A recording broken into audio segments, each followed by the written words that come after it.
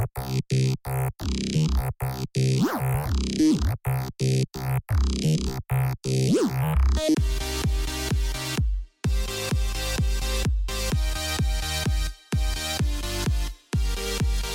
priest has been arrested for sexual assault in the fly-in community of Little Grand Rapids in Manitoba. One woman's refusal to settle for eviction holds up massive new condo project in Montreal.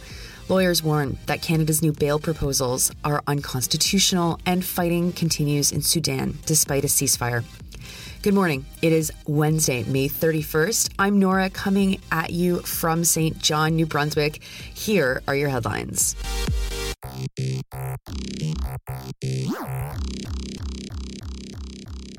We start this morning in the community of Little Grand Rapids, Manitoba, where RCMP officers have arrested a priest for sexual assault. The charge is that he sexually assaulted an 8-year-old girl, and the cops say that there might be more victims. On May 27th, the girl was alone with the priest helping him clean when the assault happened. The priest tried to stop her from leaving, but the girl got free and ran home. When she told her mother what happened, her mother got police involved and the priest was arrested. The priest is Arul Savary, and he's been charged with sexual assault, sexual interference, and sexual exploitation of a young person. Luring and forcible confinement charges were laid as well, reports the Canadian Press. Savary worked at Pawangasi First Nation, and the community has said that there might be more victims, and they're encouraged to come forward. Savary is relatively new to Canada. He came to Canada 6 years ago and has worked under the Archdiocese of St. Boniface. He's the priest at St. John the Evangelist in Little Grand Rapids. In wake of the charges, Savary has been stopped from any ministerial activity and isn't allowed to be around parishioners or children. And now a good news story from Montreal. The Canadian Press's Megan Laurie is reporting the story of Carla White, who pays $400 per month for her small, plant-filled apartment in downtown Montreal. She has no working stove, and her desk and bed take up most of the space, but it's home, and it's the sole remaining reason a building that is slated for demolition cannot be demolished. It's being demolished so a new 175-unit condo can be built. For the project to go ahead, the developer needs to find White a place to live. White refuses to leave unless the developer finds her a place that will ensure she doesn't end up homeless. The apartment is on the corner of Saint-Hubert and Sainte-Catherine. The city's demolition committee voted in favor of demolition, but there are conditions attached to the decision. That the developer show that they've been able to come up with an agreement with the holdout tenant, aka White. The developer is Mondev. They claim that they've been trying to negotiate with White for years, but the negotiations have not been successful.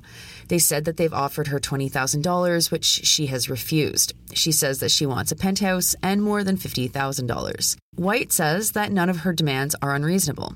The cost of living in Montreal and the lack of affordable housing means that her apartment is rare. White wants affordable rent that is guaranteed for 5 years or the cash equivalent. The developer has offered her an apartment, but there was no guarantee that her rent wouldn't rise. Lowry talked to Robert Baudry, city councillor and chairperson of the demolition committee. He said, quote, "In the current state of things, it's very hard to find new housing, so we wanted to re-emphasize the fact that according to the regulation, they have to show that everything has been done to respect the rights of the tenant," unquote. Next, criminal lawyers are raising concerns that proposed changes to Canada's bail laws will be declared unconstitutional. The Liberals are supposed to issue a statement that explains how the changes are constitutional soon.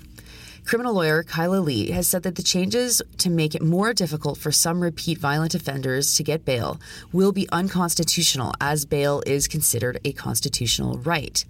The legislation introduced by the federal Liberals will create a procedure where people will have to demonstrate why they believe that bail is warranted in their case, rather than how it works right now, where judges have to show why someone needs to stay behind bars. This reverse onus situation will place more pressure on the accused to demonstrate why they deserve bail, and will take pressure off the state to demonstrate why incarceration is necessary. The government has said that there are quote-unquote data gaps related to bail conditions. They have not actually demonstrated through statistics that more violent crime is being committed by people who are out on bail. They're more responding to popular sentiment that is being fueled by people who want to see people locked up. It's a return of the Harper-era tough-on-crime laws, except this time it's coming from the Liberals. The risk, says lawyer Lawrence Greenspan, is that while the charter challenges make their way through the legislative processes, there will be people who get caught up in the system under laws that will probably at some point be struck down, just as happened under the so-called tough on crime laws from Stephen Harper. And finally, to Sudan, where violence has continued despite a ceasefire that was intended to allow aid to reach civilians. The army and the Rapid Support Forces had agreed to extend a week-long ceasefire by 5 days. Just before they signed the extension, though, there was intense fighting in all 3 adjoining cities in the capital, Khartoum, Khartoum North, and Omdurman. The ceasefire is being monitored remotely by Saudi Arabia and the United States. While the ceasefire was broken, aid still reached about 2 million people. Al Jazeera is reporting that residents of Omdurman were skeptical that a ceasefire would stop the violence in their city. Some 1.4 million Sudanese have fled their homes since the war started, including 350,000 people who have fled to neighboring countries. Of the 5 million residents of Khartoum, nearly 700,000 people have fled. Those are your headlines for Wednesday, May 31st. It's the last day of May, so make sure you do something to celebrate the passage of time. I'm Nora, and I'll talk to you tomorrow.